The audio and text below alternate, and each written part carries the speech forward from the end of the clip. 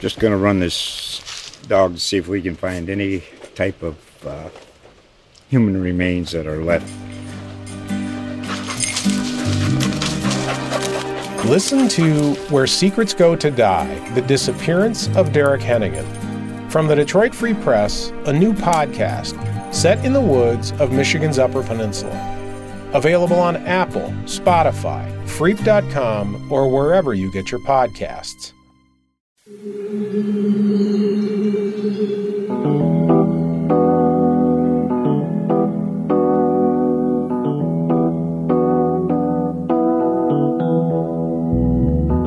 This is the Mizzou Sports Podcast, presented by the Columbia Daily Tribune. Hello and welcome to another edition of the Mizzou Sports Podcast. My name is Eric Blum, breaking down Mizzou sports with you every Langston. Newsome, how you doing, Langston? Doing good. What's new? There's a lot going on. Yeah, I'll leave it at that. Yeah, we are coming to you January 7th. I know it's been 3 weeks without a podcast, so let us just run through everything very quickly before we get to the current news. Last time, before we came to you, Missouri was going to face Mississippi State. They did. They lost big. They were going to play in a bowl game against Iowa. That was canceled due to COVID. It was supposed to be the Music City Bowl in Nashville.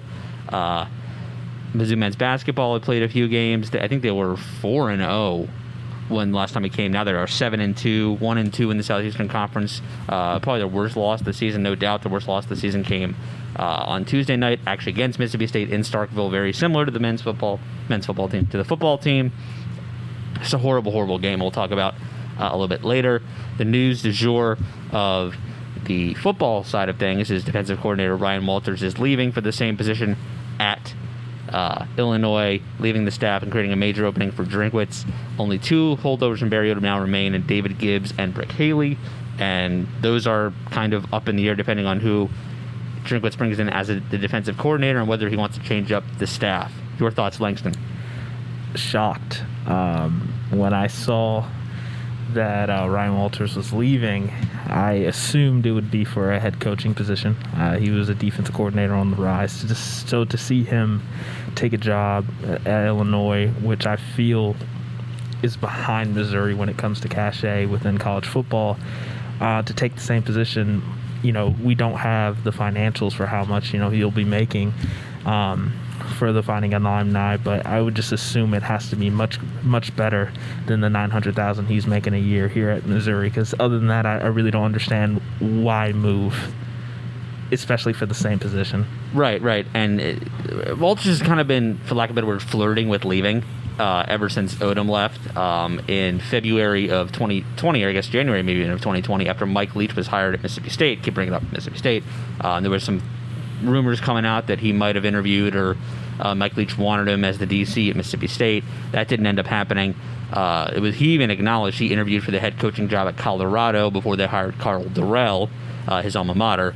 And now this Illinois job comes out of nowhere. He was seen as one of the final three candidates, and once his name appeared there, I was like, this is either complete crap or he's the choice. Because you looked at the other two people and it was like a really good Power 5 guy and somebody who's been out of football who, Brett Bielema, who's the new coach at Illinois, had previously worked with. So I'm like, this is either crap or I'm going to have to write a defensive coordinator story is leaving within 48 hours. That's exactly what ended up happening.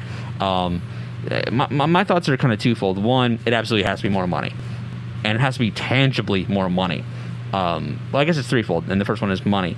It has to be seven figures. There's no doubt. Bielema had to be like, name your price to come here, and he got his way, and he got a good hire. My second thought is that Illinois being behind the eight ball for Missouri in terms of college football plays into Ryan Walters' hand a little bit. You get more money for less pressure on you. At the end of the day, Missouri, with how their defense is going in 2020, it's not an easy ask when you have an explosive offense like Drinkwitz, but yet Missouri's defense kind of played the way it did. Third, should there have been another season of that, and Missouri did not meet expectations in 2021, when everything kind of might go back to normal with a vaccine and everything like that, Drinkwitz's number one fall guy is likely to be Walters, because he's not going to get rid of anybody on offense. Those are all his guys. I don't see him getting rid of Brick Haley. He's just too ingrained here. So it would have been Gibbs and Walters who probably took the hit. And you look at the position where probably Missouri had the most potential and fell short in 2020. There's a roster attrition for many, many reasons in Columbia, and you could take everything with a grain of salt during a pandemic season. But if you had to choose, I'd say corner or defensive back as a whole is a position that had the most potential but did not live up to their expectations in 2020. Yeah, and I agree with what you were saying there about being the fall guy now. I mean, I know that Coach Drinkwitz did retain Coach Walters, but now he gets really hard to retain him too. But now he gets to really pick his guy. And not saying that Coach Walters wasn't his guy. Obviously, he kept him. But now he gets to go out and interview and really be a part of getting his own type of coach in there for the defensive coordinator and not really, having any ties to the past outside of Brick Haley, like you already mentioned. But, I mean, when it comes to seven figures, I hope he got a substantially more amount of money to leave Missouri. I've never been to Champaign or lived in Champaign, but I can't imagine it being metropolis compared to Columbia. Yeah, and you talked about less stakes. I guess Coach Walters will never come out and say this, but how do you go from interviewing for a head coaching job a year ago to now accepting a defensive coordinator role? At a much lesser program, in my opinion. I don't want to sound like I'm dunking on Illinois and saying that there's some type of trash, but I mean Lovie Smith obviously underachieved there, and that seems like a program that's just going nowhere. So like you said, it has to be money. So I think that all plays into Walter's hands. If Illinois goes from nothing to something had to go right. And Bielema's not leaving, and Tony Peterson, who was actually on Mizzou staff in 2019, is their OC after going, I think, to Appalachian State to be their OC for a year after Drinkwitz left. You look at where the fingers are going to point at, like, let's poke somebody from that staff. Walters is that guy. And so I think maybe this is a move to position himself for the next move after that. I mean, if you look at Walter's career, he's just been, I forget just being a hunter-gatherer, just moving around and around. He's an Army kid in football, like that type of deal. Like, I think that Missouri was his sixth school if you include his student graduate assistant, his sixth school that he's been at, and he only started coaching in 2010. So Missouri is very much the outlier here, where he was here since 2015. Every other stop he's had has been 1 or 2 years. So I expect Illinois to kind of be a little bit along the lines of the same thing before he makes a move to be a Group of 5 head coach or something like that. But I did write a story, and I wanted you to get your thoughts on it. Langston, on the fired Vanderbilt head coach, but it looks like he is going to Auburn, be their DC. Marcus Freeman would have been a name on the list, the Cincinnati DC, but it looks like he is going to be replacing Bo Pelini at LSU. So there's 10 instead of 12. Anybody on the list that you liked in particular, Langston? I can share some of the names while you're still pulling it up.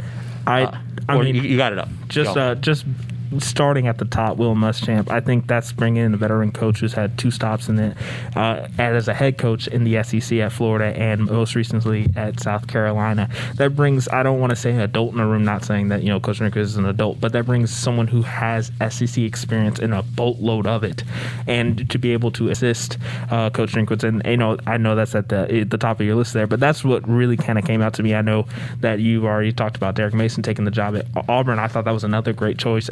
You want someone, and I hate to use the word retread, but that's what Will Muschamp would kind of be here as a defensive coordinator. But that experience is valuable, especially with Coach Drinkwitz going into his second year. I think he needs someone who has that type of experience. You talk about several people in this list that up and coming coaches. I really want someone with more experience than pairing an up and coming coach with Coach Drinkwitz. Yeah, there was a couple up and coming coaches on this list. I mean, you mentioned Muschamp, and I think if Muschamp wants the job, it's his, and we only have to go past option number 1 there. Whether he wants it or not, because he turned down the Texas DC job, who knows?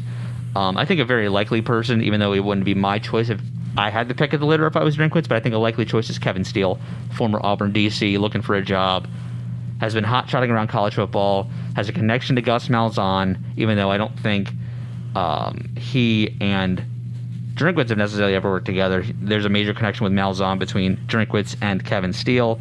If there's an internal hire, it should be David Gibbs, the current defensive backs coach who replaced Walters for one game while he was in quarantine this season as the DC. Another choice could be Ted Roof, who was Vandy's DC, but was also Drinkwitz's DC at Appalachian State and worked with him at NC State. I just don't know how exactly his style fits in with what they're doing. It just seems like Ted Roof wants to come in and kind of do his own thing and kind of tear up all the carpet and put down his own. I don't think Drinkwitz is looking for that guy necessarily. I just don't think he's a great defensive mind. It doesn't work for him right now in Columbia, but there's just too many connections in him, too much of a defensive pedigree for him to not be on the list. Two guys that I actually think would make great hires that I don't think many people will be looking at are both Marcel Yates and Tommy Thigpen.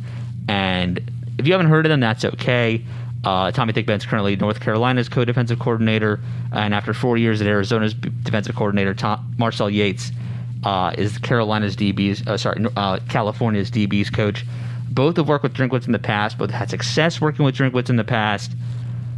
Two guys that would be loyal to him, two guys that wouldn't have to break the bank, two guys that I think would be great recruiters and really would just be harmonious. It seems like what Drinkwitz put his staff together is a little bit of getting the band back together, pulling guys from you worked with and just making it all happen.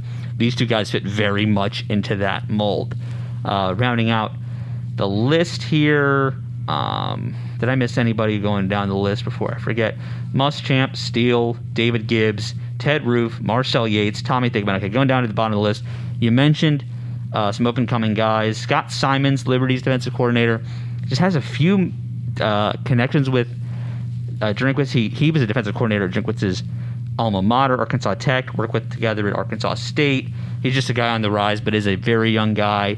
If Drinkwitz is looking to get a guy that could be the next prodigy, Scott Simons might be the pick. A reach of Phil Parker, Iowa's defensive coordinator. That would purely be a money move, but he's been working with Kirk Ferentz at Iowa since '99. He's from Coastal Carolina. It's kind of the wild card pick. And then I have no idea how to pronounce your last name, Mr. Pete Kwiatkowski, Kwiatkowski. Krzyzewski. No, it's Kwiatkowski. I'm going to go with that. It's going to be Wyattowski. The K is silent. That's my guess. What's your guess as to his name, Langston? You know what? I was so happy you took care of that because I was looking down and I was like, okay, you got Chad Staggs talking about the up and coming, and then I saw his name. And I was like, I'm not even going to attempt. So it is Wyatkowski. It is Coach Pete, Washington's defensive coordinator. That's what I'll refer to him as. Sure. I think there's no better transition we have right now than just talking off of Ryan Walters to get into our guest for this week. Not someone we usually have on the show, but I thought it'd be cool to get one of our Gatehouse no, we're not Gatehouse anymore. Now Gannett brethren in the studio. Wyatt Wheeler from the Springfield News Leader covers Missouri State for them in their high schools.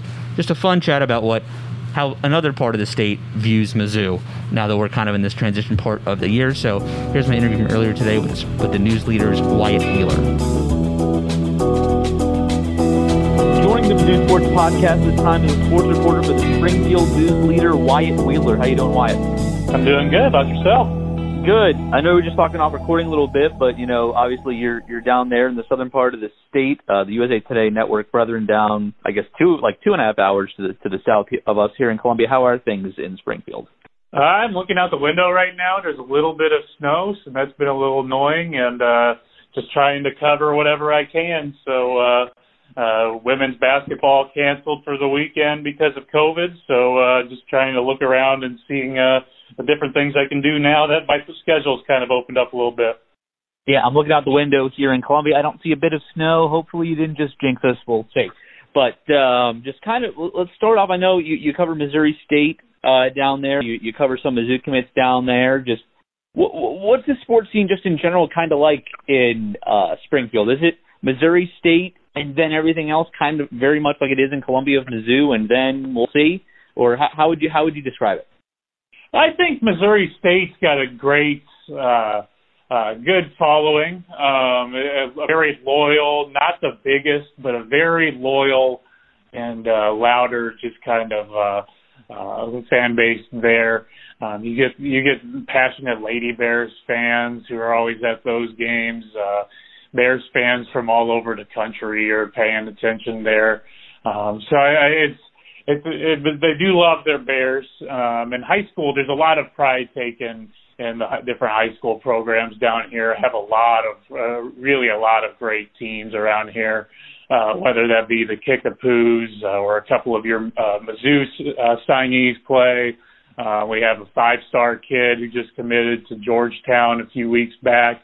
And there's a lot of tournaments and stuff around here to have them competing against each other all the time. So just a great area for basketball, and just happy that it's a great basketball area. Just dating back to the Jackie Stiles years and a Final Four run for the Lady Bears in the early '90s. So it's a very passionate basketball town, and then football maybe on the rise with Bobby Petrino taking over and everything. So it's a great sports area. Do I have it right? Because I've only spent a little bit of time in Springfield, but do I have it right that the Chinese food is really good in Springfield? Oh, the cashew chicken. It was invented here. I'm very, very picky. I'm a little kid when it comes to that stuff. But cashew chicken was invented down here, so Springfield loves that. Okay. And I remember I spent a little bit of time at this pre-COVID sports bar, Ebbets Field, right by KQH, so I need to do a little bit more time down in Springfield. But just kind of bringing it back to the Mizzou part of things, just how do you think the state universities of the North is kind of viewed? Is it big brother, little brother, or how do you think kind of Missouri State, or more so how Mizzou is viewed down in the Springfield area? Well, dating back to last year, I really got the taste of how fans thought of that when it came to when Missouri State and Mizzou were looking like they were going to play after Coach Martin was saying some things on some YouTube videos saying, hey, it seems like we're going to actually get this game scheduled and everything. And fans were ecstatic in Springfield. They were finally going to get to play Mizzou since the late 90s when Missouri State beat the Tigers. And they've always felt that little bit of a rivalry. You kind of look up there. It does have the big brother, little brother feel. I mean, Mizzou's an SEC school, and Missouri State's a Missouri Valley school. So there's no reason Missouri State fans should think, oh, we're bigger than Mizzou. But you want to see those games. Those are games that can be competitive. As they've kind of shown in the past. Now there's a gap between the football programs now, of course. There has been, of course, Missouri State trying to get a competitive team on the field for its level. But when you think of the basketballs, you see the Lady Bears have beaten the Tigers the last 2 years, and the Lady Bears have kind of been the state's best Division I team. And then you think of, and then the Bears, whether it's Dana Ford with a good team trying to play against the Tigers. When the last time we've seen those two teams on the court, the Bears won. So it's been a while since then, and I think fans are kind of hungry for that. Because I mean, the last time when the Bears beat the Tigers those years ago, they went to the Sweet 16 in the same season. So that's kind of a nice way to measure where Missouri State is, just from a rivalry standpoint. And in baseball, I mean, it's always the most attended game of the year. And the Missouri State baseball team's been great with Keith Gutton as its coach for a long time. And Missouri State's been able to beat Mizzou quite a bit in baseball in recent years and have that success and go on to super regionals. So it's something that I don't know if Missouri State fans see it too much as big brother, little brother, but I think it's something they see as a rivalry. And they would like to see a little more of, and especially men's basketball is where fans would want to see it the most. Yeah, I'd agree there. I thought the game should have happened. It's unclear exactly how it kind of fell apart, but it seemed as Missouri opted for Liberty and Bradley as opposed to Missouri State. Maybe a little bit of money, maybe some connections, who knows? But worked out, seems like, for both schools at least a little bit. Staying on the basketball realm, obviously Missouri State has Isaiah Mosley and Javonte Black, who are cornerstones of the 19 Rockbridge team who won a state title in Springfield and are now, I mean, I'd say almost indispensable to what the Bears team are doing. But also you mentioned the two Kickapoo guys, Trevon Brazile and Anton Brookshire, Mizzou commits who are coming next season to Columbia. Just tell us a little bit more about the two of them. Yeah, Trevon Brazile is he's a player who actually grew about like 5-6 inches over the summer. And he's always been this guard playing at a different school here in town at Parkview. He was a good basketball player, good shooter, good guard and everything. But once he had that growth spurt and turned into this 6'7", really athletic guy with guard skills, that's when the college attention started coming. That's when Mizzou jumped all over him.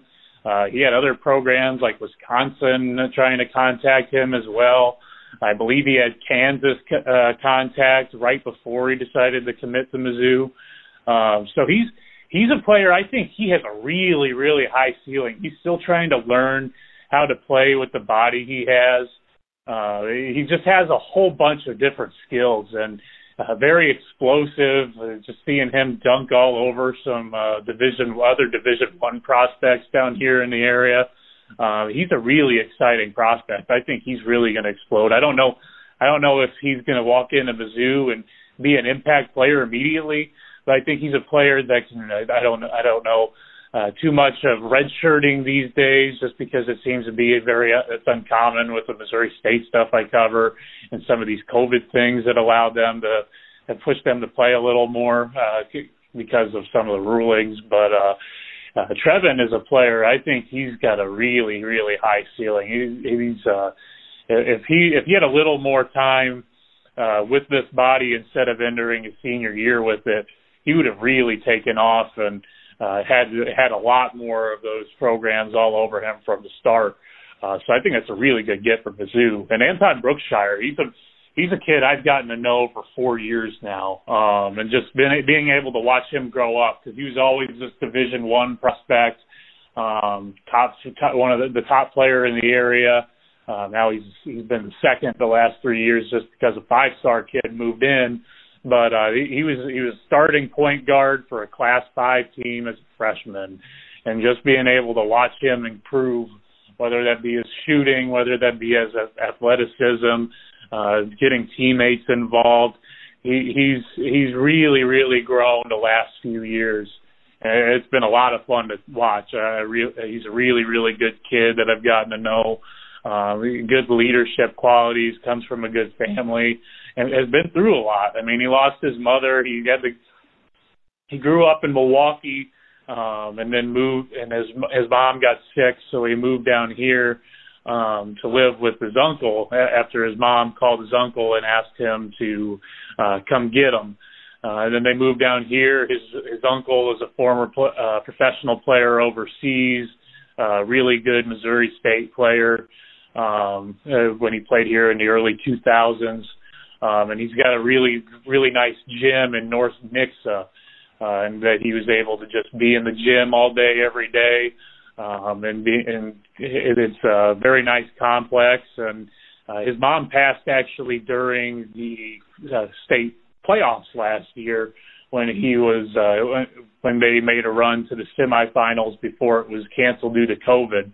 And he never missed a practice, never missed a day of school, never missed a game, and was the leader of a team that was able to go to the state semifinals, and didn't really get to see what they could do because of COVID in the semifinals, but just that leadership and how tough of a kid he is something that makes you root for him, and I can't wait to see his success up there. Correct me if I'm wrong, but of the Southern Missouri kids that are currently in Columbia, I think the most prominent one would probably have to be Haley Frank. Yeah, right? Haley Frank is she has an argument for the best player in the history of the state in women's basketball. Just because of, a few years undefeated there, 4 state championships, a couple Gatorade Player of the Years. But yeah, she's up there in all these numbers. I believe she might be number 1 in rebounding, top 10 in scoring. But yeah, Haley Frank is, she might be the greatest of all time, in the history of the state in the women's basketball side. And now we're seeing, we have, Binu Muhammad. He's a 5-star kid at Greenwood Lab School down here. that won a state championship his sophomore year. He's in his third year here. He's a senior now, committed to Georgetown, and he might have had the best 2-year stretch in the history of the state for a high school kid. So he's quickly climbing up those boards. But I mean, Haley is definitely one of the greatest of all time that comes through the high school ranks, and we're seeing something special right now with Aminu too. For someone who doesn't know, who would be some of the other Mizzou, I don't want to say greats, but players who have had an impact over the years who have been from the Springfield area and surrounding area? Oh man, I'm younger down here, so that's not something I'm too familiar with. Just trying to think of a few. Oh man, you put me on the spot here. I can't really think of any right now. Yeah, that was my question, because I mean, I know there's a couple football players who are from Republic. There's one from Nixa. Tristan Colon Castillo went to Webb City. I know there's not as many as you would think. Was kind of my point, is that, you know, do you think that what I was leading was, do you think that this could be an area where, in terms of finding gems or diamonds in the rough, whatever you want to call it, Drinkwitz could go to and really elevate where no one's looking? Yeah, football, it's something that's getting better. I think I've been down here. I just covered my 4th high school football season down here. I'm from Central Illinois. But in my 4th year here, this was the best level of high school football I've ever seen from this area. And that's especially with a school like Nixa being that's a Class 6 school that was a lot better this year. Very well coached, running RPO type stuff, really talented running back. That's a school that I think is a little on the rise. And then I don't really cover too much of the Joplin area, but you are seeing a little. I mean, the Webb City is always going to have a few good linemen, a running back. They seem to be just pumping out guys like that all the time. Just whether they end up at the FCS level or some of them are getting big enough to go to the division, to the FBS level. I believe there's Devin Weathers is a kid over there right now that's signed on to play at Kansas State. So there is some possibilities. The best teams with the best lines always win down here. So you look at like the Carthage as well. That's another really good program that's had great offensive lines, some pretty talented offensive tackles and things like that. There have been a few Webb City guys that have with really good offensive linemen. I remember one just made his debut in the NFL just a couple of months back. So, yeah, I mean, there are some really good programs down here. Football, you look at the Webb Cities, the Joplin area type kids. I think you look more to Springfield for some of the basketball stuff. I mean, you're going to see Coach Martin probably look into Kyle Polk here in the near future. That's a really talented sophomore, 6'7" shooter that I think is going to be on a lot of people's radars. Just a really talented kid, good kid that is kind of going to skyrocket there. Caden Stuckey is one of the better players, better sophomores in the state. He's a son of a former Missouri State great. So there's some talent down here. I think basketball is definitely where my immediate Springfield area is definitely what it's most known for. But there is some good football around here. Gotcha. When was the last time you actually were in Columbia, Wyatt?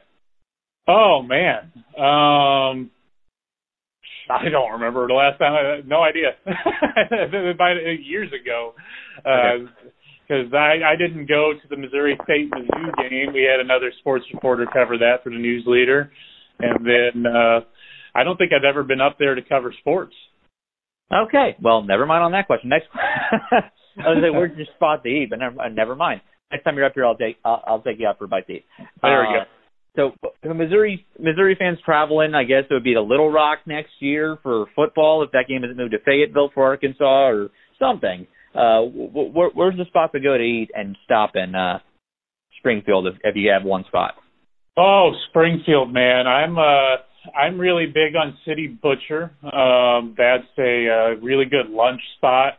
That's the best barbecue in town. I'm not going to go too far away from barbecue. And then they're expanding another barbecue place up from Branson into Springfield here over the spring, called Getting Basted. And I love a good meat platter, just a little sampler of everything. That's going to challenge City Butcher in my rankings. It's unbelievable. I'm not a big brisket guy all the time. I usually like my pulled porks and my ribs, but everything they do at Getting Basted is great. So one of the barbecue places, City Butcher or Getting Basted, is definitely the two spots in Springfield. All right, that was Wyatt Wheeler from the Springfield News Leader. Where can everybody find you online, and where can they find your work? Yeah, I'm at the news-leader.com is where you can find my stories, and I'm at Wyatt Wheeler _NL on Twitter. All right, thank you so much, Wyatt, for joining us on this week's Mizzou Sports Podcast, and we'll check in with you soon. Hey, good talking to you. We would like to thank our sponsors for the Mizzou Sports Podcast. University of Missouri Healthcare. University of Missouri Healthcare is proud to be the official sponsor of MU Athletics. Blue Events. Let Blue create your perfect event. Their passion for food, service, and presentation ensures that you will have a seamless and memorable event, no matter the size. They will work with you to bring your vision to life. Phyllis Nichols, State Farm Insurance. There when things go wrong, here to help life go right. And now back to our podcast. And thank you once again to Wyatt for joining us on this week's Mizzou Sports Podcast. Always great to have him on. Before we go any further, Langston, we did talk about, we give our predictions for who's Mizzou's defensive coordinator. Who is your final pick? Yeah, we talked about it a little bit. The heart, I would love to have Will Muschamp if I was a Missouri fan, just because he has the experience, and I think it would really complement what Coach Drinkwitz is doing offensively here. He's being more innovative than Coach Barry Odom and Coach Derek Dooley, and just bringing that experience, that quote unquote adult in the room, to that defensive staff. Now, do I think that will happen? Probably not, just because I can't really see Will Muschamp taking a DC job after being head coach at two better programs, in my opinion, at South Carolina and at Florida. So more realistically, I think we're looking more at the Vanderbilt defensive coordinator Ted Roof. That's definitely a possibility, and a hire that I think Missouri could make affordably moving forward. So your prime prediction is Ted Roof. Yes. Mine, I think realistically mine is going to be Kevin Steele, the Auburn DC. Although if I was Drinkwitz, I might not go in that direction. I think that just in terms of getting the guy that fits in with your culture the best as possible, if Muschamp says no, I put feelers out to Marcel Yates, Tommy Thigpen, and just see. I think I could go 55-45 Marcel Yates over Tommy Thigpen. I just don't think Ted Roof is that guy. I mean, he's a good defensive mind. What he does usually is he goes into programs, just tears up the carpet. I just don't think that's what Drinkwitz is looking for right now. And I think that just kind of, we talked about, he gets the band back together. Those guys fit in with that. That's more of the staff around him. I think those guys would both fit in well. Not that Kevin Steele wouldn't, but I don't know. I just see kind of Drinkwitz marching to the beat of his own drum and not making the splash, but you don't need to make a splashy big hire for a DC. You kind of do with the head coach nowadays, but not necessarily with a defensive coordinator.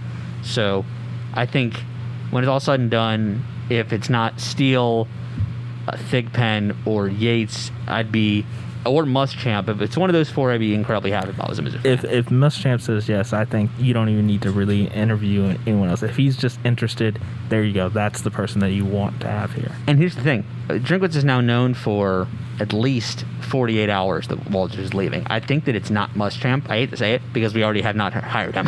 Yeah. I think there's something to be said like, if Drinkwitz is of that mindset, and I think he would be, if Muschamp's like, yeah, I'm coming, or even has any sort of interest in the job, Drinkwitz is not talking to anybody else right now. That would be my thought.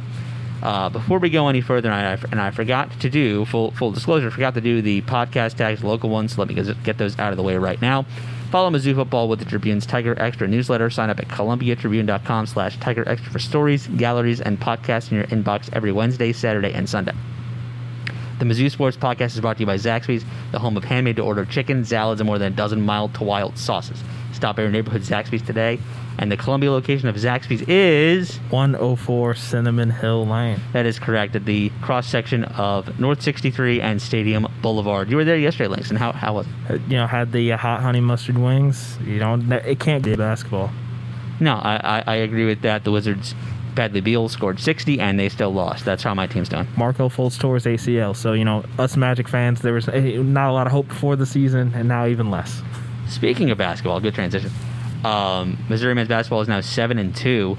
Last time we came to you, it was right, I think, before the day of the Bradley game, right around. Maybe they were 5-0. I said 4-0 in the. I guess maybe they were 5-0 right before. Actually, I think they actually were 6-0 because it was after bragging rights, and they went 6-0 or 6-0 after bragging rights. So they're still undefeated. They've lost twice since. Well, most recently. Was the game against Mississippi State where they looked awful. Just kind of, what are your thoughts about where the program is right now, Langston, with the basketball team? Yeah, we talked a little bit about this, off air, but the type of mistakes that we saw Missouri make in the second half against Mississippi State, it seemed like the problems that have plagued this program, the last 2-3 years under Coach Conzo Martin, no ability to really make shots. I believe they were outscored 51-24 there in the second half. And, a veteran team like this, you just think they'll be able to put it together by now, and just haven't seen that consistently. Now, I don't think these type of struggles will continue throughout SEC play. The SEC is not a very strong conference, and a team that is going to win the SEC or going to be near the top of the SEC standings, before the conference tournament, is going to be a flawed team. I think everyone in the SEC really just needs to understand that there is no great national championship, caliber team in this conference as of now. Yeah, the one undefeated team left in the conference is Alabama, and I think they have some pretty big red flags. I mean, they're great on offense, but they're not that great on defense. A team who can stop them defensively like a Tennessee, and Missouri probably could too, is going to be able to slow them down. I mean, where we are with the league right now is Kentucky needed, to stop a three-pointer from Vanderbilt to win at home against them right now. You tell me, even last March today, hey Langston, next year Vanderbilt might beat Kentucky at Rupp Arena. What would you say? I would say that Coach Cal is gonna bench all the starters and yell at them, pull the Coach K, take the Kentucky off the jersey, and it would be unacceptable and unthinkable. And yet, I mean, Kentucky is gonna struggle throughout the SEC this year. Yeah, I still think they're an NCAA tournament team. I think they'll find a way. There's really two undefeated teams left in the SEC. I said one earlier, but I think Kentucky's still 2-0. They needed double overtime against Mississippi State to win, but then they needed a last-second chance against Vanderbilt to go wrong. And so, just overall, this conference is just not that strong. You look at what Missouri's doing, and even with their loss, this is still an NCAA tournament team. This is still should be an outlier to what their season is. If we're still talking about next week how their problems have happened, this is a microcosm of something way bigger. If they can't figure out what went wrong on Tuesday night, it's almost unexplainable what happened. We talked to Conzo Martin in the pregame or in the postgame press conference, and you can tell when Conzo's kind of being preachy and when he's not. You can tell it was a genuine moment from him when he's just like, I looked at my staff and said, "What happened?" It really came out of nowhere. If you had told me that the team, it was an experienced Division I team, like a D3 team, went into this on jerseys and they just switched locker rooms at halftime, I wouldn't have questioned it. Missouri played one of their best halves of the year, maybe their best half of the year in the first half, and no doubt their worst since Charleston Southern last year in the second half. Yeah, definitely. And you and I talked about this, in life there's a lot of extremes, but most of life and most of, the play for Missouri basketball is going to be somewhere in the middle. I don't think this Missouri team is as good as they played against Illinois, or as good as they played in the first half against Mississippi State. But I definitely know they're not as bad as they played in the second half and that loss to Mississippi State. They're somewhere in the middle, and that middle is going to be a NCAA tournament team. Now, how far they go after that, it's still really up in the air. It's still trying to see how many lapses they're going to have like that, because it will continue to happen. And it might not be an entire half. It might be a 5-minute stretch, but this is going to happen throughout the rest of SEC play. It's just minimizing how long these lapses, happen, or how long they last. While Missouri might have gotten rid of most of their goodwill they've built up over the season with the fan base as of right now, based on what happened Tuesday night, in terms of the world of college basketball, they still have a ton built up. They're still tied for first with Gonzaga and Houston in terms of quad 1 wins. No one else has more than them. They still have a true road win. They have 2 top 25 wins. Arkansas just beat Tennessee at home, and Missouri outclassed Arkansas and didn't play that well on last Saturday. So this is Missouri is so far on the right side of the bubble. They have, for lack of a better word, the cushion for these types of losses if they still want to be in the NCAA tournament. Now, can an opposing team pick apart what they saw on Tuesday night and make it better? Yeah, I don't expect Missouri to probably even make the Sweet 16 this year at this one, but I do think they are solidly a tournament team still as of this moment. I do think Tuesday is an outlier. If it's not, and we see them just absolutely just collapse against LSU on Saturday, we might be in for a long, long winter, I would think. Yeah, and I know a few weeks ago there was a lot of hoopla around a certain beat writer not putting Missouri in the top 25. But, if you continue to have these type of struggles, I'm not saying he was right, but you can see Missouri continue to kind of drop in the AP poll. But I think that was just hilarious. The whole discourse, we'll say, surrounding him leaving off Missouri out of the top 25. I don't want to trash my fellow beat writers out there. You leaving Missouri off your ballot was wrong.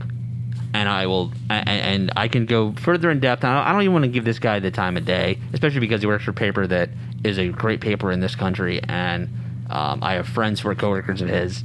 I'm not even going to mention what team he covers to the west of us, or anything like that. But just to leave off Missouri with their resume as they had it the past 2 weeks, you can make an argument you could leave them off now at 7-2, but after the Illinois win until this past week, you could not make an argument, and he tried to. And I guess it made some sense, maybe. No sense at all, Langston? None? Okay, no, got it. I was trying to be nice, and Langston's just like, nope, did not make any sense. All right, well, we're done talking about basketball. Hopefully, for my sake, because I want to cover an NCAA tournament, even though it would be one that was weird, it's on my bucket list of things to cover as a reporter is the NCAA tournament. So hopefully that ends up happening, because for the second straight year, I didn't get to cover a bowl game, and that's on my bucket list too. I think I've covered the only 2 seasons in Missouri football history where they were good enough to make a bowl, but did not play in one for whatever reason. I can't think of another season that would happen besides last year, or I guess 2 years ago now, and last year. Obviously 2 years ago was due to the NCAA sanctions last year, and then last year, technically now, even though it was only a week ago, was COVID. Let's stay on football, end with this, Langston. All right, I wrote an article earlier this week. I want to get your take on it. Letter grades for each of Missouri's units and their head coach. First off, tell me we'll play card sharks. Go higher or lower, or right on. I gave Eli Drinkwitz a B+. Higher or lower? I would say lower. It was definitely a success. But when you go 5-5, ultimately a B+ is a little high in my opinion. But he definitely showed that he can bring this, he can elevate this program out of. And it seems like every podcast I'm bringing up Barry Odom, but there was a level of just staying in place and kind of trudging along in the midst of mediocrity under Odom, and it is clear that Drinkwitz has the ability. In a year with COVID-19, so many cancellations, injuries, and things like that he can bring this program above that. Yeah, so what I said in a radio appearance earlier this week, I think was true, is that if I had to give Missouri football a grade in 2020, it'd be incomplete. You can take everything with a grain of salt in 2020. But if I had to grade him, you can't give a guy who did not end up with a 1 in record an A. The highest letter grade besides that is B+. And I went there because if you look at the grand scope of what college football could be for Eli Drinkwitz, I think he took those little opportunities here and there and just leveraged them so huge. The attitude around the program, the gains in recruiting, especially in the St. Louis area. I just think there are so many intangible things that went right this year that offset any other loss to Mississippi State or needing a last-second kick to beat Arkansas type of deal that works for this team. I think works in Drinkwitz is just in his realm's favor. So I got to go right off that A line at a B+. Yeah, and looking back at the season, I think there is recency bias. The loss to Mississippi State was definitely a bad one, and looking back earlier in the year, the loss to Tennessee, in hindsight, looks awful with the way that Tennessee finished the year and really kind of unraveled. But as a whole, like I said earlier, definitely a success in a move in the right direction for this program. All right, Missouri's defense, I gave a C. And I'm going to say right on, or maybe just a little bit under. Defensively, we talked about it when it happened against Arkansas or against Georgia. Now Georgia, I feel, did that against a lot of teams with I believe it was over 300 yards rushing against Missouri in that Georgia game. Or either above 300 or really they had over close 600 yards of total offense. It's possible. Yeah, it was long ago. But just what's kind of burned into my mind is that Arkansas game, and it seemed like the same play over and over, just gashing this Missouri defense. And I understand, like we said, it's 2020. They were dealing with injuries, dealing with close contacts and players not being available. But defensively, it was just a mess at certain points when it comes to specifically the running game. And, when you look at scores like the 10 points given up to Kentucky or shutting out Vanderbilt, I really can't really hold that too high in my mind. Vanderbilt really didn't have a collection of SEC players offensively in that game, and they couldn't even get into field goal range to get Sarah Fuller to get a field goal in that game. Right. And honestly, from a media standpoint, that's all we were really rooting for. Can they get a chance? Yeah. Just put her out there and see what she do and see her make history. I was thrilled to see her do the kickoff, and I wanted to see her get the attempt at a field goal. Vanderbilt couldn't even get there, and Kentucky, they really didn't even have a true quarterback and to really have a running and passing game in that game. So we kind of throw out those two scores. Think of the 25 points given up to Tennessee and the 50 points given up to Mississippi State. The numbers aren't I hate terrible. to make it even worse, but it was 35 against Tennessee, not even 25. There you go. The numbers as a whole, when you look at it, aren't terrible, but there's too many moments in the season where I'm like, the defense just underperformed. Yeah, I just think you look at their best, you give them A's for some games. There's some games you cannot judge because no one slowed down Alabama, no one slowed down Georgia, really, no one slowed down Florida. And then there were a few F's. So you go A's and F's about the same amount. C. I probably should have gone C-. I think a D, any in the D range is just too low. At the end of the day, this defense had way too much potential to be called a D in anything. C, maybe a strong C-, but I thought C right in the middle was exactly where we needed to put this team. All right, offense, I gave a B-. You've got a cornerstone in Connor Bazelak. Larry Roundtree looked great this year. I'm excited to see what Tyler Beatty can do with more touches next year. You got an influx of new wide receivers with recruits coming in next year. Everything's trending in the right direction when you look at Missouri's offense. The only pause for concern, and Drinkwitz brought this up against Georgia, just not really able to control the line of scrimmage offensively or defensively against elite teams like a Florida, like a Georgia in the SEC. So higher or lower? You had it at a B-. I think it's right in the incorrect position. I can't give it a C because they just moved forward in so many different ways this year.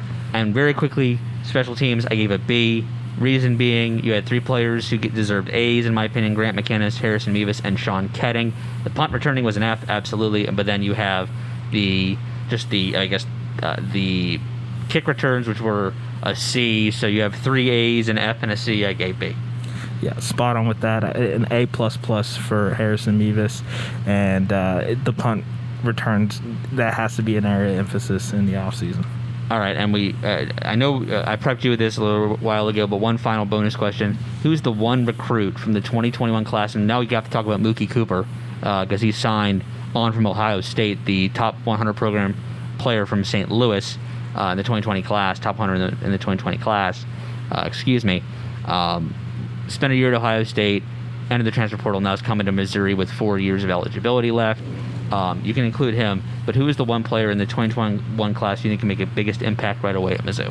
Mookie Cooper is definitely enticing, but I'm going to go with Travian Ford just because of, I think, what he means in the grand scale of recruiting in Missouri. You have a top recruit in the St. Louis area decide to stay in state and go to Missouri. I think that plays a huge role, and I think he could be the next in line for the D-line Mizzou moniker that they have here in Columbia. And I think the better he plays, the more likely other kids in the St. Louis area look at Missouri as a viable option and want to stay in state.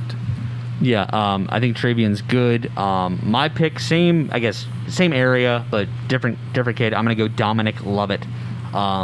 Just when you can address two needs for Missouri with one kid, I think that's just a gold mine. And I think Drinkwitz's reaction when he flipped from Arizona State to Missouri says how much this guy means to a Missouri. He's going to be, I think he can be that Deshaun Jackson slot receiver, and I think he's the starting punt returner from day one when he comes to this, school. I think that obviously he's not a Dante Hall, Devin Hester type guy, but he's a guy like a Rashad Floyd, Jonathan Johnson that can come in right away and make an impact and make a play or two when needed from the punt return spot. That never happened this entire season, and fumbles have been a problem for them my entire time on the beat. So some consistency back there I think matters. I think Dominic Lovett, I think when you can knock out two birds with one stone with one recruit, that's too valuable for me to turn the other way. But anyway, good episode, Langston, long episode. Anything else you want to leave us with before we are done this week? Yeah, just hope everyone had a happy holidays, enjoyed the new year, and, with everything in the events of the last 24 hours, 48 hours, just it's okay to take a second to talk to someone, to reflect. If you have anxiety with what has happened, just to take a step back, understand it's okay to have these feelings, and really address that, whether that's talking to someone, whether that's taking time for yourself, whether that's journaling. Take time to take care of yourself in the midst of everything that's been going on in the last 24 hours. Sounds good to me. Well, for Langston Newsome, I'm Eric Blum. Thanks for listening to this week's Mizzou Sports Podcast, and we will see you next time.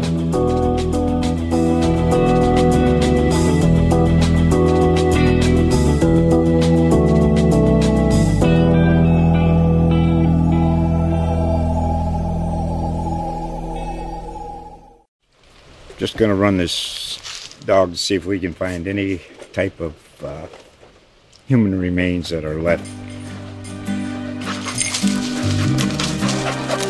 Listen to Where Secrets Go to Die, The Disappearance of Derek Hennigan.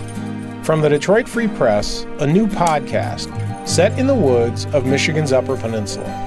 Available on Apple, Spotify, Freep.com, or wherever you get your podcasts.